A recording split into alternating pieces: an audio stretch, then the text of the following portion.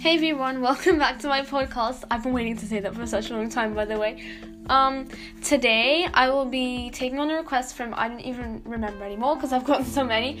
I'll try and get through them all, but today we're doing two stories of Toga, Himiko, ex-reader, and I think it's non-binary. Happy to hear that you guys really miss me and stuff, so that gives me a lot of motivation to continue doing this. So let's just get into it.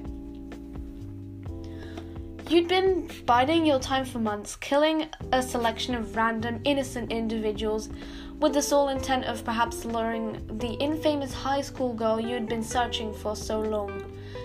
You were absolutely desperate to meet her in person. You had heard rumors from the other villains that she had become affiliated with the League of Villains, but she continued to slaughter people in the streets just for fun.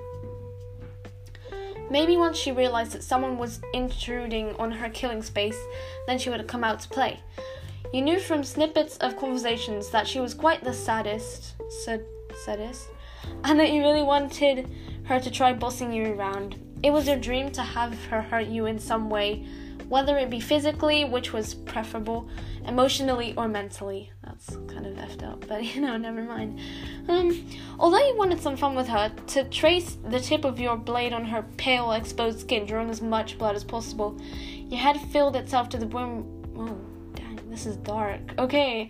Your head filled itself to the brim with delightful imaginings, to the point where you actively started looking for her. The trail led you to an abandoned warehouse, which you recognized due to the most recent discussion you had overheard. Apparently, a teenager had cut up a bunch of people there, and it was possible that she had remained in the area for a period of time. This was your chance to get some solid leads. Weeds were in the process of overgrowing, and your boots molded the snow underfoot. There were no other footprints visible to you, but that did nothing. Curiosity and excitement swelled around your system, prompting you to delve deeper into the building. Who are you? A cheerful yet somewhat confused voice rang out, echoing off the wall in the facility. The air was cold and the atmosphere suddenly grew very tense. Gripping your dagger tightly, you pivoted multiple times, attempting to locate the source of the girl's speech.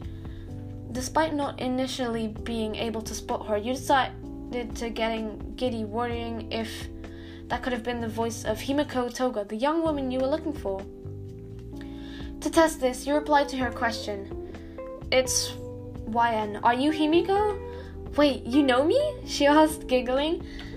From the shadows, you spied a silver blade glinting wickedly. This encounter was planning out to be far better than you had ever imagined, and you wanted to stay there, listening to her adorable voice all day. You loosened the grip on your own dagger, yet preventing it from falling to the ground. By the way she had spoken, she had seemed relatively pleased, but also somewhat startled that you had knowledge of her name. It was what you'd rather apparent that you weren't here to harm her in any way, but that didn't stop her approaching you with a bounce to her step, and a Cheshire cat-sized grin. I think that's from, I don't know, Alice in Wonderland? Since she was practically invisible to your senses in the dim lighting, coupled with her light footfalls, she got the jump on you pretty spectacularly. Before you could register what was happening, she had knocked you to the cold floor, for some reason allowing you to maintain a handle on your blade. She positioned her legs on either side of the body, gazing down at you with blossoming cheeks of the bloodiest kind, the kind of crazy you were looking for. "So how do you know me? Am I, totally famous?" she inquired, swooning over the concept. "I heard some rumors and I wanted to find you. Why, do you like me? I'm crazy for you." After the event, the two of you started hunting together, acting as partners in crime and never getting caught. She was always the instigator when it came to your dysfunctional relationship, and she would abuse you and try to cut some of your blood constantly, thanks to her sadistic nature. You reveled in all the attention she was giving you, and found infinite joy in the way her blade carved into your soft flesh. in the bedroom. Oh, yeah, no, I'm not gonna read that. I'm gonna just skip that part. Hold on, I'm just gonna...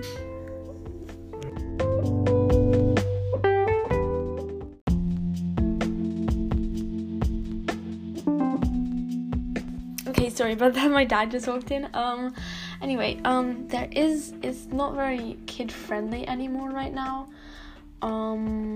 So I'm just gonna, like, give a little warning. I think there's knife play, and, like, you two are, like, I think in bed or something. Anyway, currently she was preoccupying herself with your skin, tracing outlines on the mark she had left. This time she held a pretty blunt knife because there was an additional pain value, and it was significantly more entertaining to watch you writhe in agony and pleasure. You hummed, and without turning to her face, you asked, "Could I have the knife?" She was a little confused, but agreed to hand it over. All of a sudden, you maneuvered in such a way that her figure fell to the ground harshly, and you were on top of it, pinning her arms and legs in place. You held the dagger in your mouth, and gripped her wrists extremely tightly, signifying you didn't want her to struggle.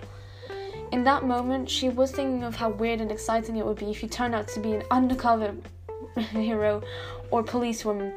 But that sort of thing only happened in anime. True to her train of thought, you were still a villain, and you had been for quite some time. Once you deemed that she was securely locked in place, with only a small gap to wriggle around, you removed the blade from between your teeth, holding it up to her neck menacingly. You stared into her profound golden orb, slowly beginning to caress her closed skin with a knife.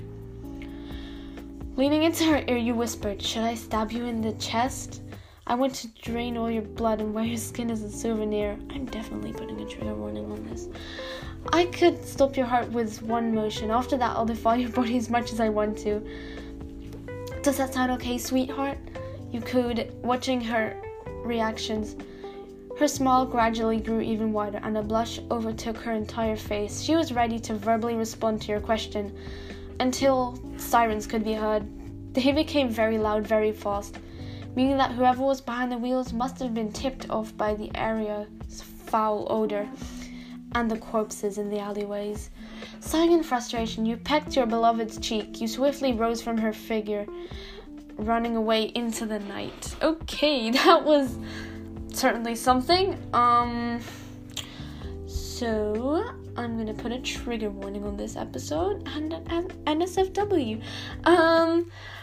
Okay, so I'll be right back for the second story. See you soon.